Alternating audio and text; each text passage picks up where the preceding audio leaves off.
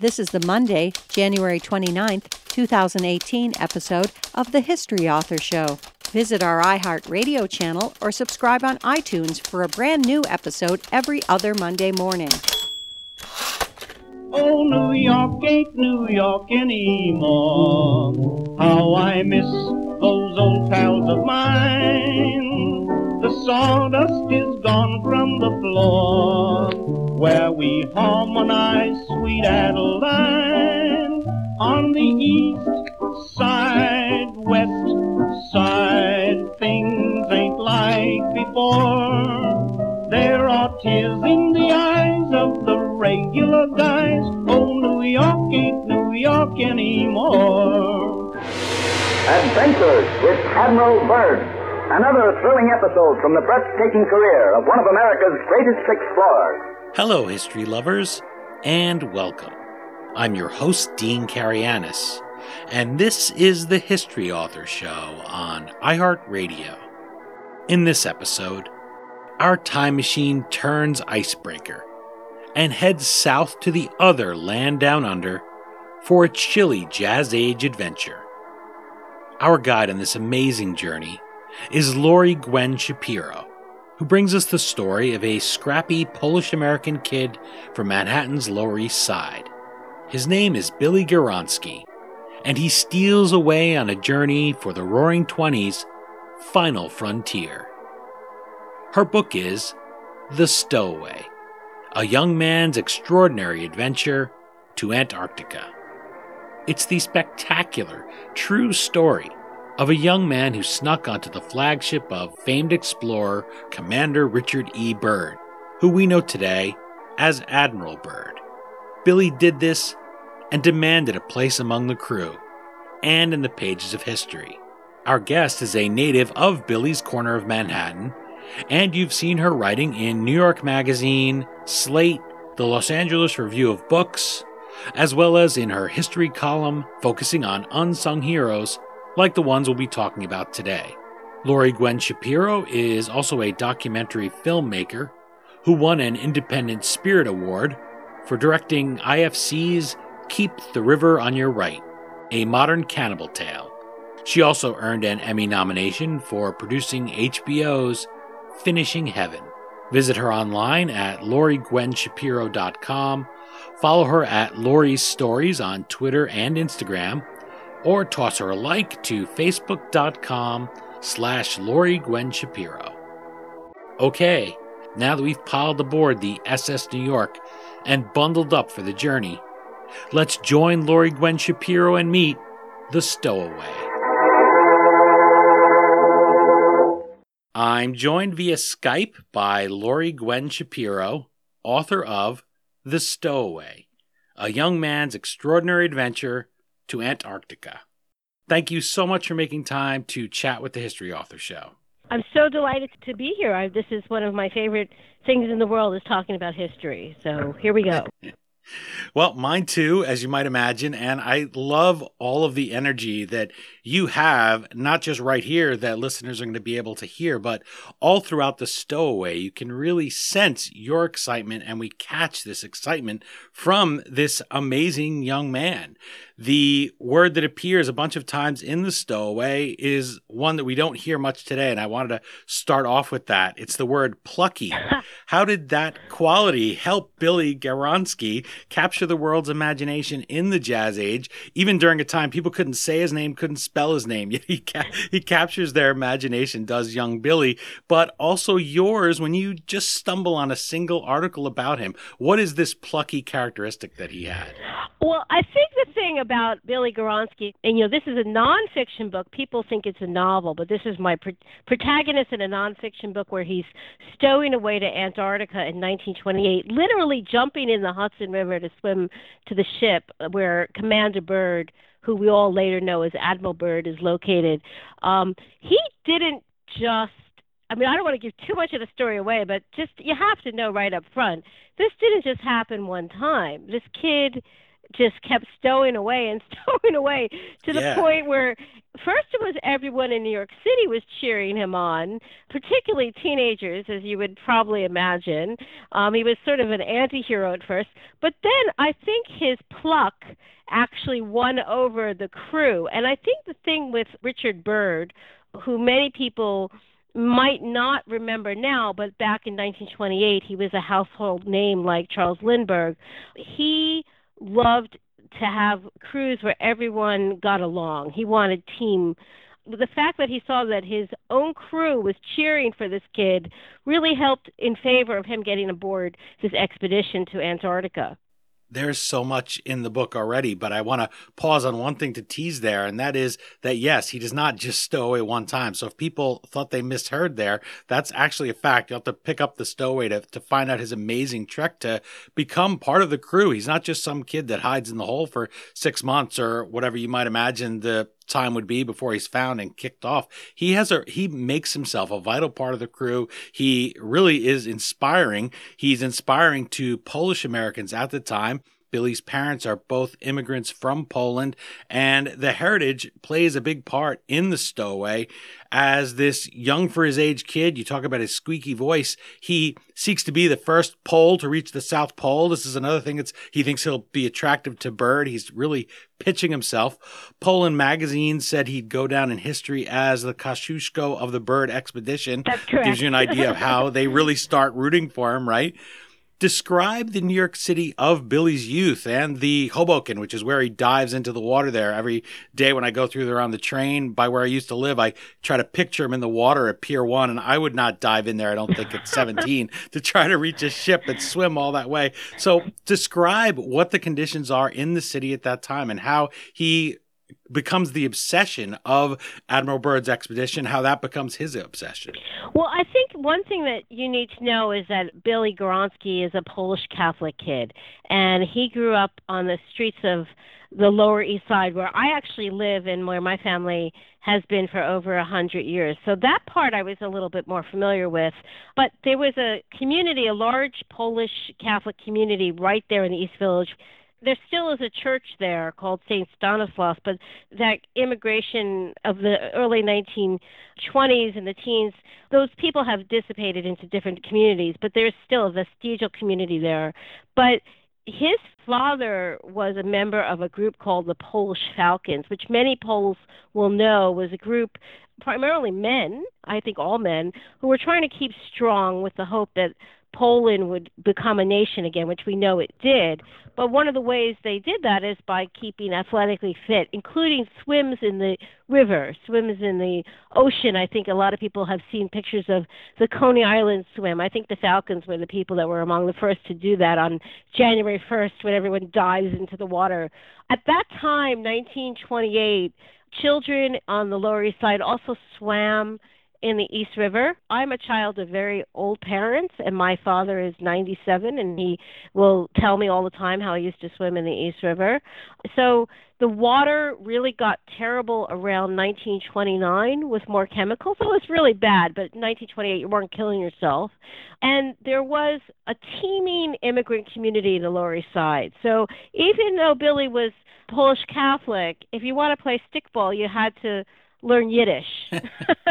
So like his friends were Jews and Catholics. He went to a school that catered towards a lot of immigrants called Textile High School, where there were a lot of African American kids in leadership positions, and they were being trained to enter the textile industry, which was dominant in New York at that time. And believe it or not, his family was very progressive. There was a tight Catholic community, but his mother registered to vote in 1920 when women got the right to vote.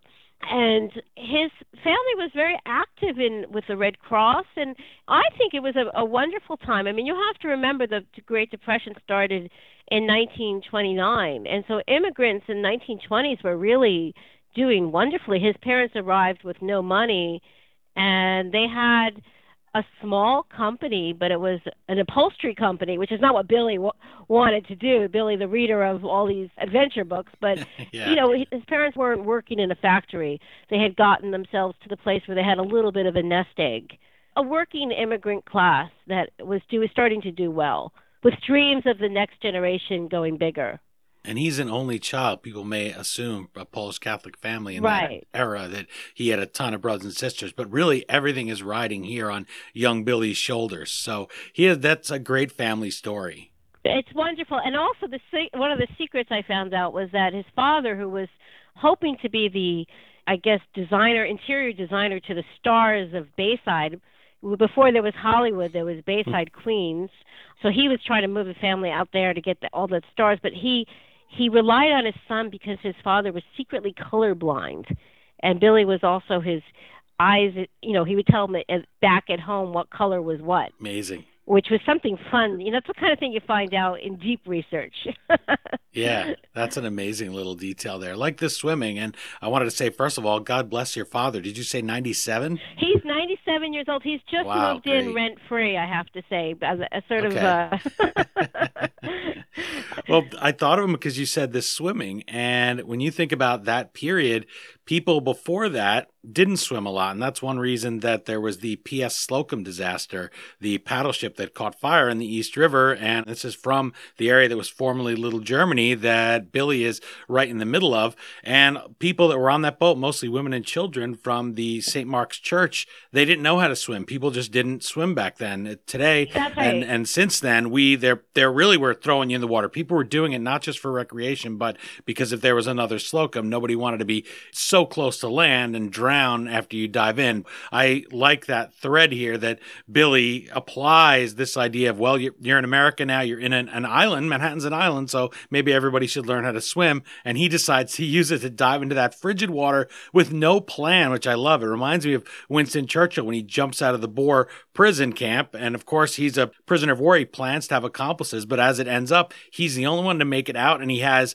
nothing but his hat and maybe a couple bars of chocolate, I think. No compass, no map. He doesn't speak Afrikaans. Right. And he just goes for it. And that's Billy's spirit here. Billy just says, well, no, I'll figure that out when I get there. I'm not going to worry about it. He did get a little tip. His father, who did not want him to stow away, there were 70,000 people applying for the volunteer spots, which Rockefellers and Vanderbilts were going for it. His parents thought he was being ridiculous.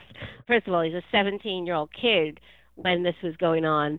But his father let slip that in 1926, when Commander Byrd then had been said to have flown over the North Pole, that during that expedition there was a stowaway that might have been involved that was connected to this trip, a radio operator. So that his father accidentally put the seed that was his father's undoing, that his son was going to stow away. So he had a scrapbook on Commander Byrd that would put any beat reporter to shame. He knew every single person on that trip. He knew it cold. This was his topic.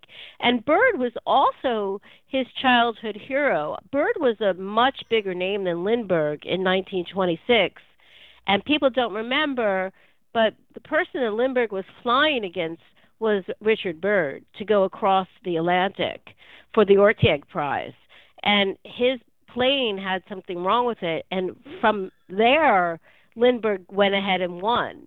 Nobody knew who he was. He was an overnight name. And so Byrd partly wanted to have this trip to have a legacy, but Billy had been collecting articles on him for his scrapbook since 1926. And to this day, I believe Byrd is the only person to have had 3 ticker tape parades in New York City. One for North Pole, one for losing to Charles Lindbergh, and one for his first South Pole expedition. I love how Billy roots for him, and you mentioned in the stowaway the way other kids are rooting for baseball players and trading baseball cards, and here he is making his own baseball cards almost with Byrd and cutting out his picture and memorizing all of these details.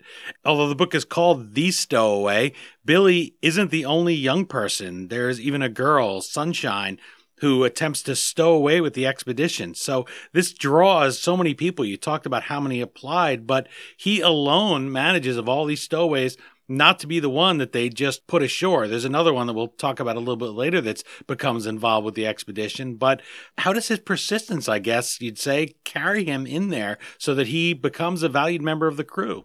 Well, I think that the one thing that was admired about him was that he really literally didn't give up. The most amazing attempt was first the swim along the Hudson River, but as you hinted at, there were other stowaways on board. They all were shown the side of the ship, except for one, which we'll go into, but he didn't get to go to Antarctica. But he then stowed away again on the supply ship, thinking that no one's even going to look at the supply ship. But they caught him again. And then you think, okay, the kid's going to, give up at this point. Even at the second one, he didn't even bring any extra food or clothing. But he decided that he was going to hitchhike down to where the supply ship was reloading in Virginia and Hampton Roads. And he basically just wowed everybody. I mean, can you, and Byrd, when he heard that Billy had come into Virginia, started laughing. He said, "You got that wrong," to the reporters, and they said, "No, he's here." And he said, "How can that be?" And I think that what was really wonderful was that I found a very old article from Virginia where a nameless reporter was talking about Byrd finding out that Billy had actually hitchhiked down for a third time and how he burst into laughter. And I think that's a really good window into how he felt. He was secretly admiring the kid. He was less of a nuisance and more of an amusement. But I think what was so fascinating to me in following the course of his story is that he really did want to prove himself to Byrd. And there were several occasions on this trip that he actually did. So he starts out as a mess boy, but his life got a lot harder from there. It's a lot harder than washing dishes in the galley when you have to go down to the coal room. Even lower. Yeah. Almost just a mascot, just somebody that's along for a laugh, like baseball teams of the period would just carry along a young kid that they thought was good luck or to be the bat boy, and then they would just dump you in a town along the way when their luck changed. We've tweeted back and forth. I've tweeted to you at Lori Stories, where listeners can go and follow you, about various things, pictures, great stuff about the stowaway. And one thing I said that people will find when they pick up the book is there's those moments when you're reading it where you say, "Oh, come on." At least I did. And you say really researching too. Yeah, I can imagine. And that's the thing. When you read it, you will think this author cannot possibly be honest. But I'm telling you, all the footnotes are there. All the stories are there. And that story of him getting on that boat, what a great way to start. So if people will see that when they read it, but it's just such an amazing series of events in his life and this never give up. And also your writing style that brings it alive. And I felt as if you were winking at us and sharing the excitement you felt here throughout the stowaway. For example, you'll set small things off in brackets every now and then, humorous thoughts about Passover, for instance, for one of Billy's crewmates, his Jewish crewmate. And you say, "I believe, how is this night different from any other night?" Well, it's -50 below. And so that's those little things. And Billy's inner monologue, that's really a lot of fun. And I know that this is a new frontier for your writing career. So how did you develop that narrative voice and decide that's how you were going to tell this story? Or was there just no other way to tell it because Billy grabbed your hand and said, "Here, tell my great story, miss"? Well, first of all, I knew that this was an unknown story. I mean, he had actually been quite well known in 1928, a lost story, I should say. But there are people that know about Byrd's expeditions to Antarctica. There were 4 expeditions altogether. This was his most famous one. This was the first American expedition to Antarctica and put Antarctica on the map for Americans who didn't care in the way that the British and other Europeans cared about their heroes like Shackleton and Scott and Amundsen. Byrd really was the first time people were focused on Antarctica.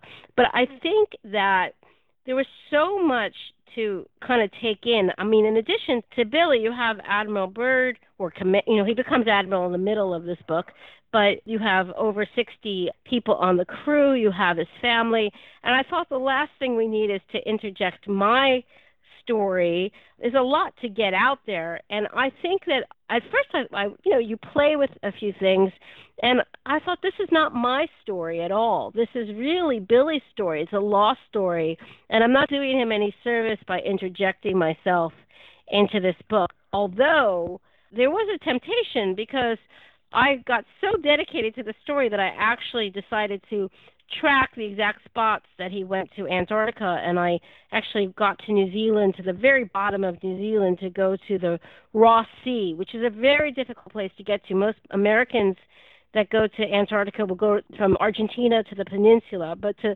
the Ross Sea is where the explorers went of the heroic age and then the age of aviation. And it's much closer to the South Pole and much colder, and the weather is unbelievably tough. I mean, the winds, the waves, you can't imagine. But I wanted to have that experience as well, and to see the penguins for the first time, to see the ice barrier, which we now call the Ross Ice Shelf. I wanted to have that feeling of literally going from the Lower East Side to Antarctica. And again, I live streets away from where Billy lived as a young man, and I felt that, oh, I could put that in. And then I thought, you know what, that's just still not that's not my story to tell. And so it really was a moment of holding back. And I did put in an author note which explains a little bit about that, but that's as far as I got in terms of interjecting myself into what I thought was a crazy tale to begin with. We didn't need it to get even more complicated. It's something, because it would have been very natural for you to want to jump in there with him and have your experiences. So I really appreciated that when I picked it up, because it is fast paced. You want it to be, especially when, had you done that, it would have been easy to linger over the fact that, hey, they're living in the ground in the ice when they have Little America down there. And so you could have really dragged it out with that and talked about a lot of the day-to-day things, and it would have just bogged the book down. Well, I think that it's a shorter, it is a full-length nonfiction book. I happen to love books that you can almost read in a night. It's not, I didn't want it to be, I mean, Billy Guronsky is a wonderful character, but, you know, he's not Winston Churchill. I'm not going to write a tome about him. You know, people are not going to want to spend 800 pages with this man, but I think that I thought perhaps if I do a well-edited, controlled narrative, that people might pick up a book about someone they've never heard of. Perhaps they've heard of Admiral Byrd, and that's another way to get them in. But, you know, he isn't the greatest man in history, but I think he's one of the most interesting side characters that I've come across in many years. Because he is a way in as a 17-year-old boy, he was the youngest member of America's first expedition to Antarctica. And I was able, as we'll probably talk about this, I was able to get tremendous access to his life and his experience. And with that, I thought, what a wonderful guide for us. He didn't know anything really going in other than what he had researched in his own library down the street. And why don't we go with him together and let Antarctica unfold for us? It's great because there wasn't much to be known at the time. This was a real, genuine adventure. This is not getting on the bus at Port Authority for the first time and going to Atlantic City when you're 21. I mean, this is really into the unknown. He doesn't know if he's going to find dinosaurs down there, literally. And he, not just because he's a kid. I mean, adults think that there could be a warm, tropical, forgotten land down there. So it's so exciting. You have to think about that for a second, that the difference between 1928 and America's expedition and 1911, where the other famous expeditions are, 1910 and 1911, where you have that Shackleton, Scott. Amundsen was the first to actually walk to the South Pole, beating out Scott. But this is the age of aviation, and this is very important to remember as you read my book, because not only are they bringing the dogs, which is great, you know, for anyone who loves old dog stories, you know, they brought 100 dogs to the area, but they're also bringing airplanes. There were 3 airplanes going to fly over the continent for the first time, and they're not going to just have what you can see by foot. You're going to see a much wider view, and that's why publications like Popular Science even speculated that there could be indigenous people that we're going to see for the first time. There could be lost creatures. You have to remember this is also the time of the Komodo dragon coming onto the map. I mean, there were new things being explored. King Tut was discovered not that far before, and so they didn't know what they were going to see by being up in the sky. Imagine someone flying over America for the first time and saying, oh, look at that thing, which is the Grand Canyon. I mean, there was things that you can't see just by walking a straight path in blinding snow.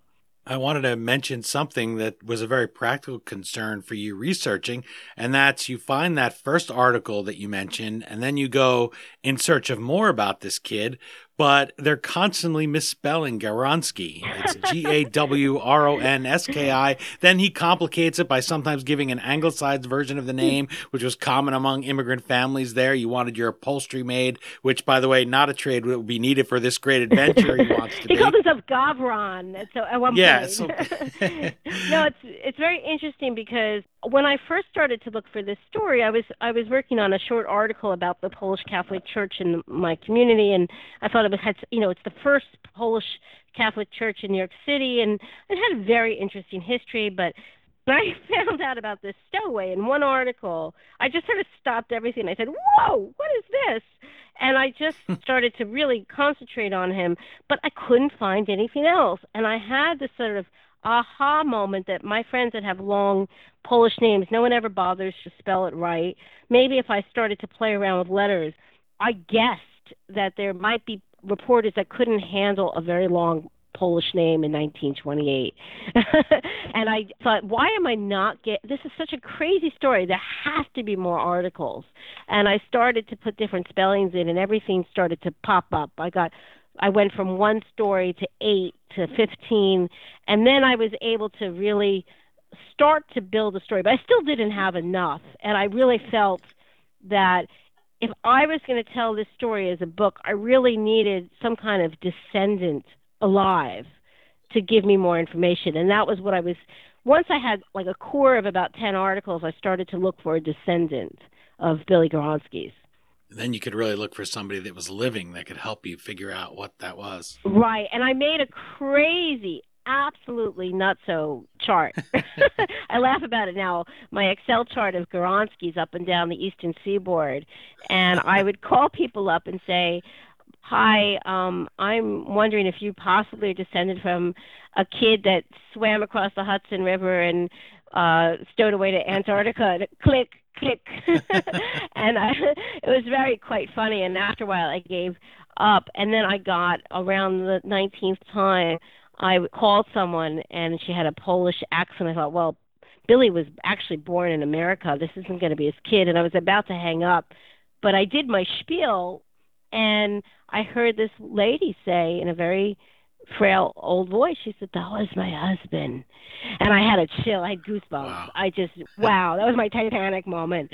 And and she said, "I was hoping somebody would call one day. I have so many things. I have scrapbooks. I have his yearbook." She was living up in Cape Elizabeth, Maine, and I was there within 2 days. And it was just a gift from heaven, honestly. I just suddenly, not only did I have articles that were lost, there were also newspapers that you can't even find on microfiche anymore that were in the scrapbook. I had family photos. I had a person who had been living with him for many years.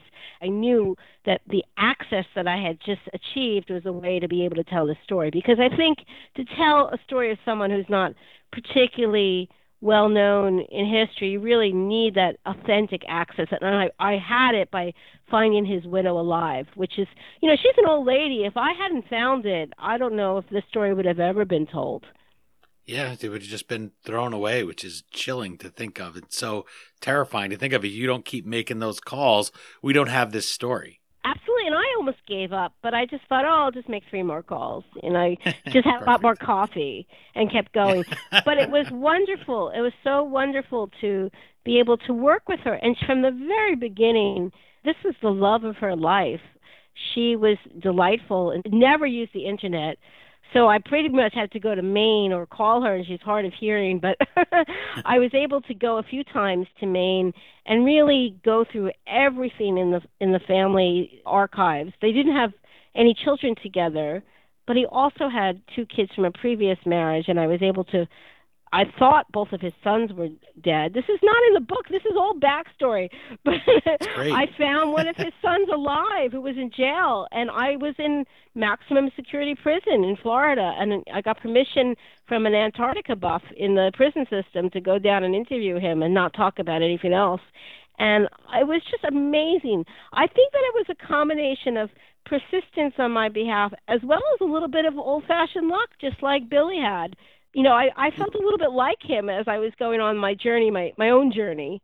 You're enjoying my exciting, spirited, plucky chat with Lori Gwen Shapiro about her book, The Stowaway, A Young Man's Extraordinary Adventure to Antarctica.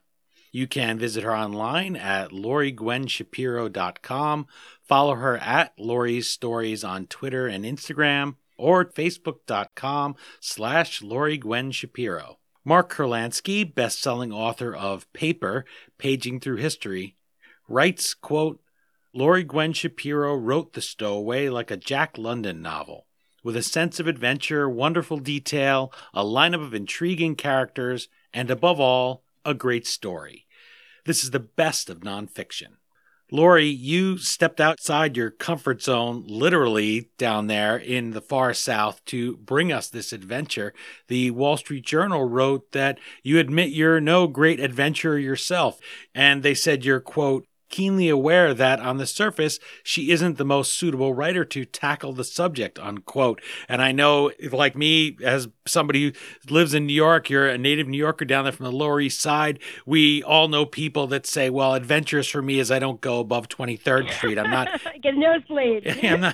I'm not. I had a friend, he said that. He says, I'm looking, he was on JDate, and he said, I'm not going to go for anybody that's above 23rd. And this girl, I said, how did he find you? She lived in Connecticut. And she said, I used to live down there in Gramercy Park, and I never changed my address when I put my JDate profile. So fortunately for that little white lie, for him, that's how they ended up connecting, or he would have just deleted her. So since you don't in the book talk too much about that trip to Antarctica in The Stowaway, tell us a little bit about how you did use it. You said how you didn't shove yourself into the story, but what parts that were maybe left out about the cold, the climate, the animals, what parts did you learn that helped you flesh out Billy's story? Well, I really had a very strong sense that in order to talk about Antarctica, I had to experience it, because I find that the best nonfiction, the author has actually gone to locations. So one thing that I did is by leaving from New Zealand where they left, I was able to cross the water and feel the waves. And I have to be honest with you, everyone around me, I was on an expedition with about 65 people, and there's very few expeditions that go to the Ross Sea, so it was a very special one, and very seasoned travelers were on it. There were no New Yorkers, by the way, but I was up on deck.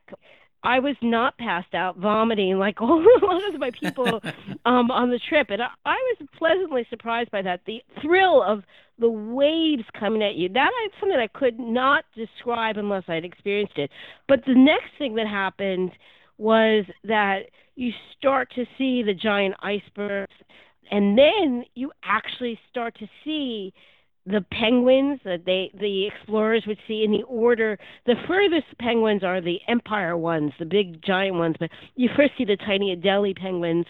And we would be able, when we were in that area, I was in the cheapest room by the engine room in a triple, so don't get too excited about my adventure. But the point is I was there. But we had helicopters on our ship because this was a highfalutin expedition, and we would fly over to the ice, and we would also take Zodiac inflatable boats out. All of a sudden, we were in the sites where Shackleton and Scott's huts were. I was there. I could see everything frozen in time. I had tears in my eyes more than once. Did they freeze? Actually, yes, they did, actually. I actually smell the penguin dung. They call it guano. Mm-hmm. You cannot imagine how much penguin dung smells. You could see that it's not just the color white, the light, there's reds. The sunsets are unbelievable. It's pretty bright. I mean, I was going in February, so that's the Antarctica summer, which is when they went as well. I mean, when they were doing their explorations and their flights, the crew was overwintering when it was really cold inside of huts in Little America. But when they were out working, it was the same time of the year as I was there, and I was frozen. There was actually a woman on my trip who's actually okay now, but she had a heart attack. Oh, gosh. That's how dangerous it was. This wasn't this little trip that we were doing and we got to the tip of Antarctica and went back. This was really in the Ross Sea. McMurdo was there. One thing I didn't know is how every country has their own station. We actually stopped in the Italian station that had an espresso. That's actually what I was picturing, and I said, well, I won't ask that. That's absurd, but here you are.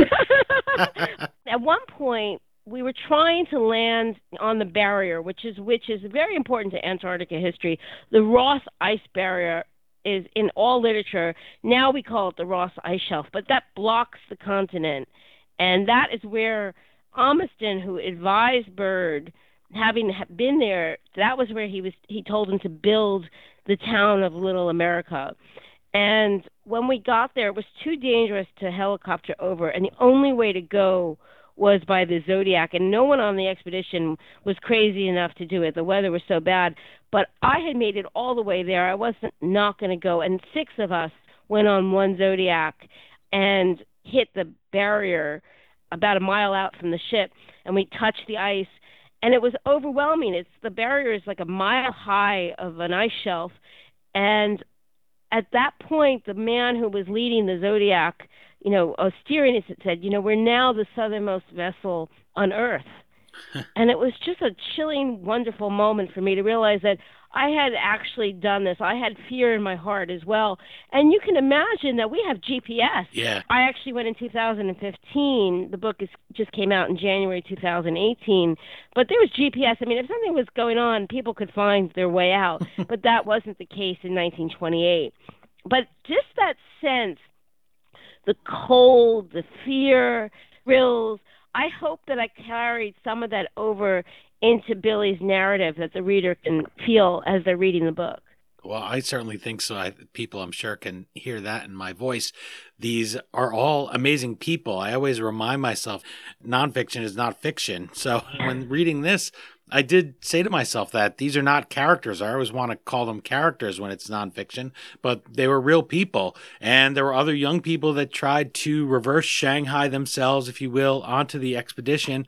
One of them is Robert White Lanier. He seemed worthy of a book himself, so I thought you could take a moment to introduce listeners to him as an example of the kind of extraordinary people that readers will meet beyond the great Admiral Byrd, beyond Billy, who's the stowaway of the title, but the other people that are on this boat with him.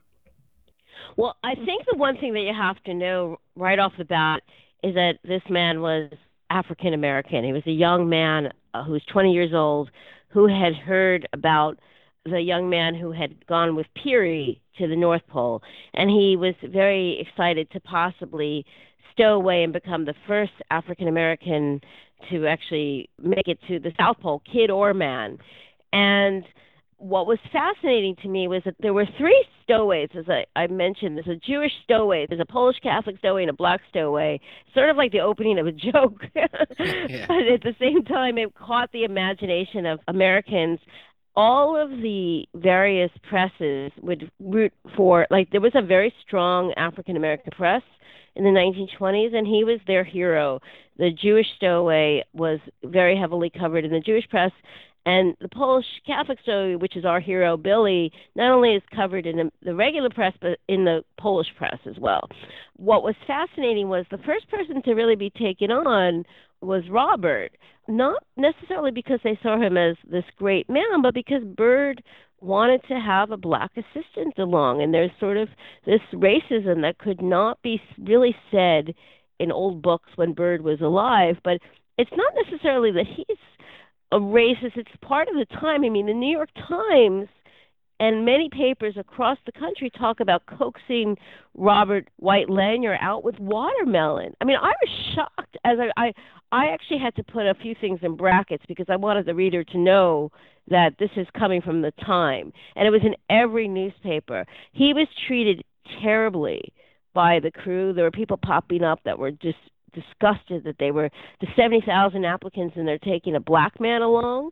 And that was really eye-opening. I had no idea about that until I entered the story. And then I tried to trace him. He continued to try to stow away after he was brought back because of racism on the ship. And he thought, well, I still have to get in front of Admiral Byrd. I'll make it all the way to New Zealand. he was sent back in Panama, but he got his way somehow to New Zealand to try to make his case. And there he was also the victim of racism and arrested for supposedly stabbing someone on a ship. I mean, people just were really against him, and he had a similar persistent spirit that Billy did. And he was, again, a very different story being told in the African American press. One of the things that was very fascinating for me was, how do I track these side characters? And so after I had done my main research, I tried to find what happened to the other stowaways, and I was very successful with that, I might add. But Robert proved a little bit more stubborn because he starts to disappear from the historical record. And I actually enlisted the help of someone I was watching on television on PBS's Genealogy Roadshow, who specializes in African American history. And I just wrote her a note, and she called me back, and we worked together to try to see how far we can go. I was able to find the children from the Jewish stowaway, and I was able to meet with them in person, and that was fantastic. And what were his motivations? I think that the lesson that anyone who's an aspiring history writer can take from this is that the more access you have, the richer the detail you're going to have. I didn't want to make them into caricatures. I wanted to make them into real people facing different challenges. I mean, one of the challenges that Billy was facing was his parents relied on his income, especially during the Depression. But Robert Lanier was facing racism that Billy never faced. That was fascinating to me as well. We love to read those old news stories, and that's one of the ways that you find the idea. But one of the things is I talk with Charles Learson, his book, another Simon & Schuster book, Ty Cobb, A Terrible Beauty. And one of the things that put him as a journalist onto the idea that many of these myths about Ty Cobb as this terrible racist were not true is many of the stories where they just invented, or many of the myths where people would say, well, he attacked this black bellman and also a black concierge at a hotel. And he said, you know what was my first clue was that in the stories at the time, they just said a bellman and they just said a bellboy. Whereas in every story, it would always just be, you would have to put in there the word Negro that they used at the time, which was one of the kinder ones. He said, if you could say Negro attacks man, or if Ty Cobb fights Negro, that's what they would put. Right. And he said, so that was my first clue, that let me look and see. And that's what clued him in. I mean, this is a rare positive example, I guess. I can't imagine another positive way that will be used, but that's how pervasive it was. I can imagine editors back then at the New York Times saying, well, why didn't you put that in? Come on, sex it up a little bit. Let's try to get a racial component. And here for Robert, part of that is people say you can't take it down there. They just didn't think that people of African descent could do it. So he is really driven, and that's one of the kinds of people. He goes to Tahiti. He travels everywhere. So he travels everywhere. And you have to remember, again, I want to really reiterate, everyone wanted to go on this trip. The richest kids in America were wanting to work as bottle washers. The idea that Byrd initially let someone who was black, first part of the trip, did not sit well with a larger American public. And it was amazing to see the newspaper articles from the day, just openly racist some of the journalists were. And you have to also remember this is the era of the Ku Klux Klan as well, when they were at the height of their power. And it was fascinating to me because that wasn't something that I had gone into the story thinking about. And I really had a new understanding of some of the social issues that each of my characters were facing. I mean, Byrd, of course, was the perfect all-American, and that was one of the reasons he was an idol, was that he was a fresh, clean-looking guy from Virginia, from a good family. And it was fascinating to me to see that what today we don't really think about the Catholics of America facing prejudice, but that was the case in the 1920s as well. So think about my father, once again, my historical source, my old dad that lives in my house, was telling me about how he cried when Kennedy was elected president because Al Smith lost in the 1920s, and there was such prejudice against him because he was Catholic. So that was fascinating that here was a Catholic kid going to Antarctica, and the issues he faced there as opposed to an African American. All of those social classes became very clear to me after years of research, where it was all a little fuzzy when I was diving into the water, so to speak. The chilly water of the Hudson River there off Pier 1 in Hoboken.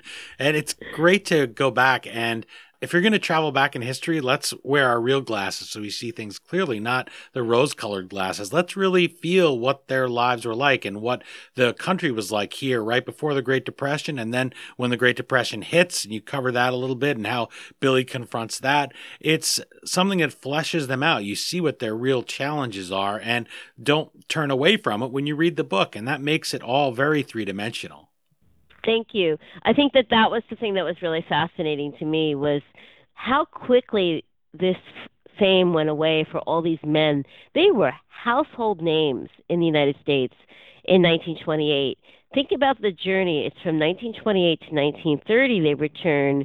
In 1929 is the stock market crash.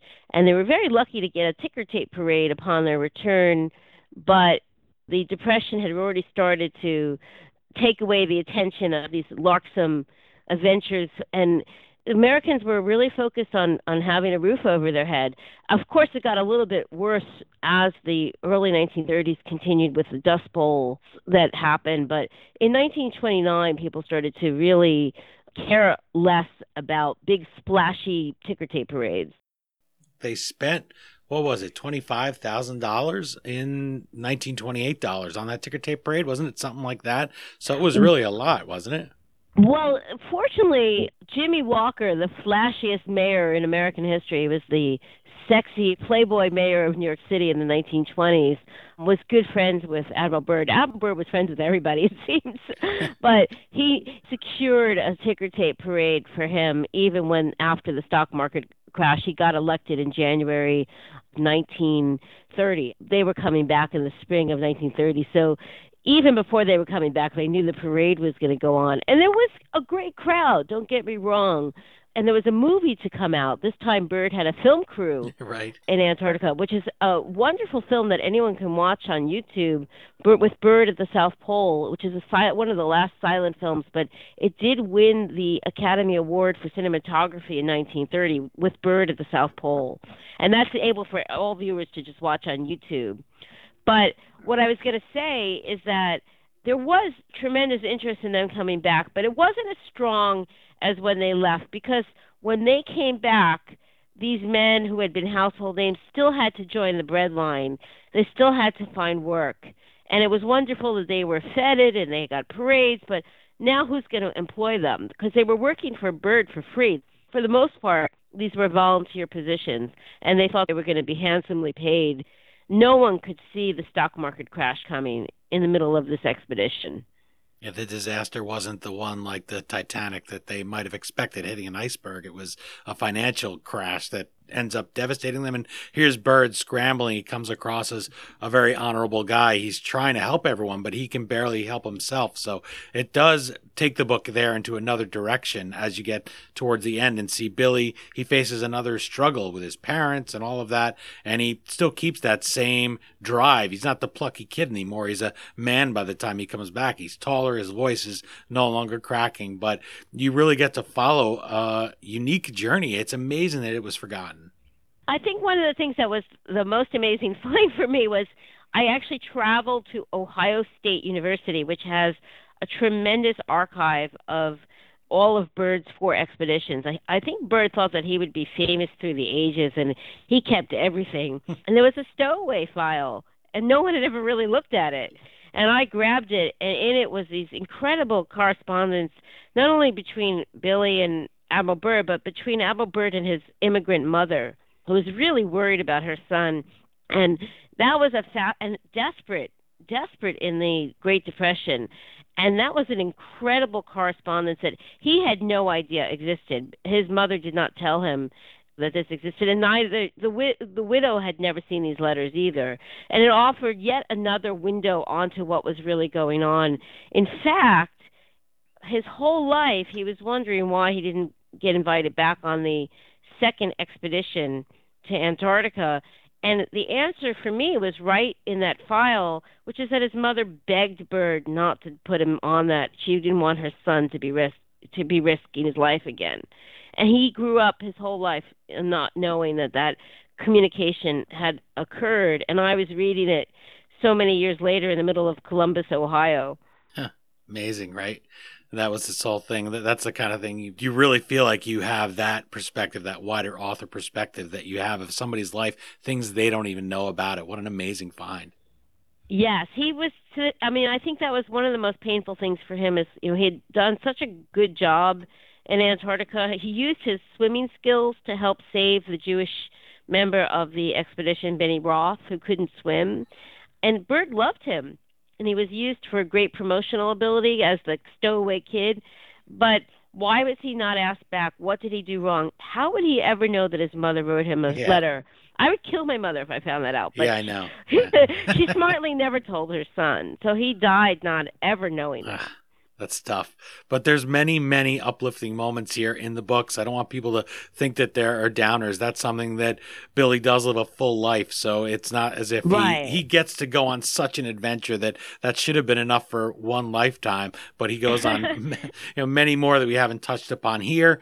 I can catch sight of the Ross ice shelf from the deck of our ship here, which I feel like a fool saying because my tears are not freezing. I've been to Brandon, Manitoba in the middle of winter at around Christmas time, so I've been pretty cold, but even that I don't think is quite an Arctic cold. So we'll wrap up our interview here with a final question, and that is, looking back from our warm purchase here in the 21st century with GPS, what do you hope readers, especially those that are maybe around Billy's age, just trying to find their way in the world, decide what adventures they are going to follow in their lifetimes, will take from his example in The Stowaway to capture some of this adventurous spirit that Byrd personified in The Age of Adventure?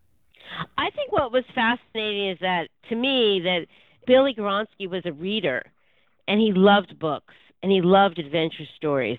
And what really opened his life was reading. And his determination was to be remembered, to be significant. And he felt that although he could have a good life in the upholstery business, that wasn't going to give him the kind of significance that would go down in a book. And I think that reading is the one thing that really did open his life. And I hope that readers young and old will continue to do so, to read. I mean, never stop reading, and then also not giving up. If he gave up, he would have never have gone. I mean, he was caught, and he was sent home in disgrace. And I felt that to do his story service, I had to keep going until I was able to crack the narrative. For me, that occurred when I found his wife alive. But my two takeaways, I would guess, is to really read widely and to be persistent. Well, Lori Gwen Shapiro, author of The Stowaway, thank you so much for giving me something great to read, because this was a fantastic book. I enjoyed it so much. I did have many of those "oh come on" moments, things like his mother writes a letter to Admiral Byrd and says, "Please don't take my son." It's like you really flesh these people out. It's like sitting down to dinner with Billy and his family many times, and then on the boat, this plucky Polish American kid from Bayside, Queens, by way of the Lower East Side, Tahiti, New Zealand, Antarctica, and so many points in between. I wish you the best of luck with this wonderful adventure, and thank you again for your time. Thank you. It's been a real joy to talk with you.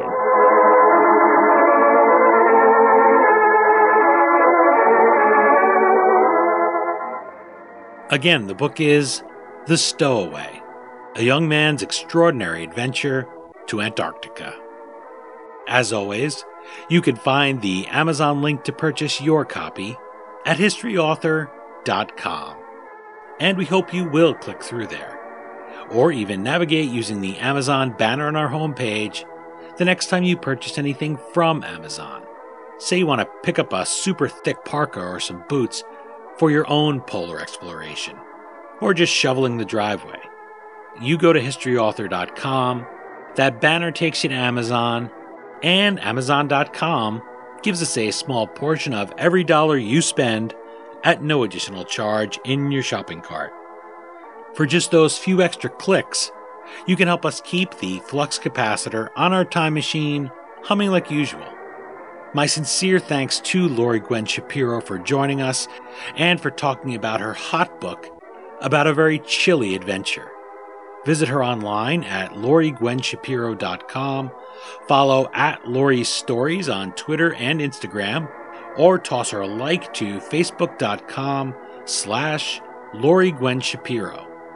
And by the way, all of her social media is really a great addition to the book because she shares a lot of the pictures, a lot of the background, and things that just didn't fit in the narrative, but are really great to enjoy once you fall in love with Billy. And while you're online, why not follow us at our new The History Author Show Instagram account, or let us know what you think of the book and the interview on Twitter at HistoryDean, or Facebook.com/HistoryAuthor. That's it for this installment of The History Author Show. I hope you'll join us in 14 days for our next all-new interview right here on iHeartRadio. And if you're an iTunes subscriber, please take a minute to leave us a review. Well, until our next trip into the past together, thanks so much for time traveling with us today, and have a great week. We still call it Broadway, but what's in a name? Take it from Georgie, it isn't the same. On the east side, west side, things ain't like before. There are tears in the eyes of the regular guys. Oh, New York ain't New York anymore. And again we present in person Admiral Richard E. Byrd. Greetings, adventurers, young and old.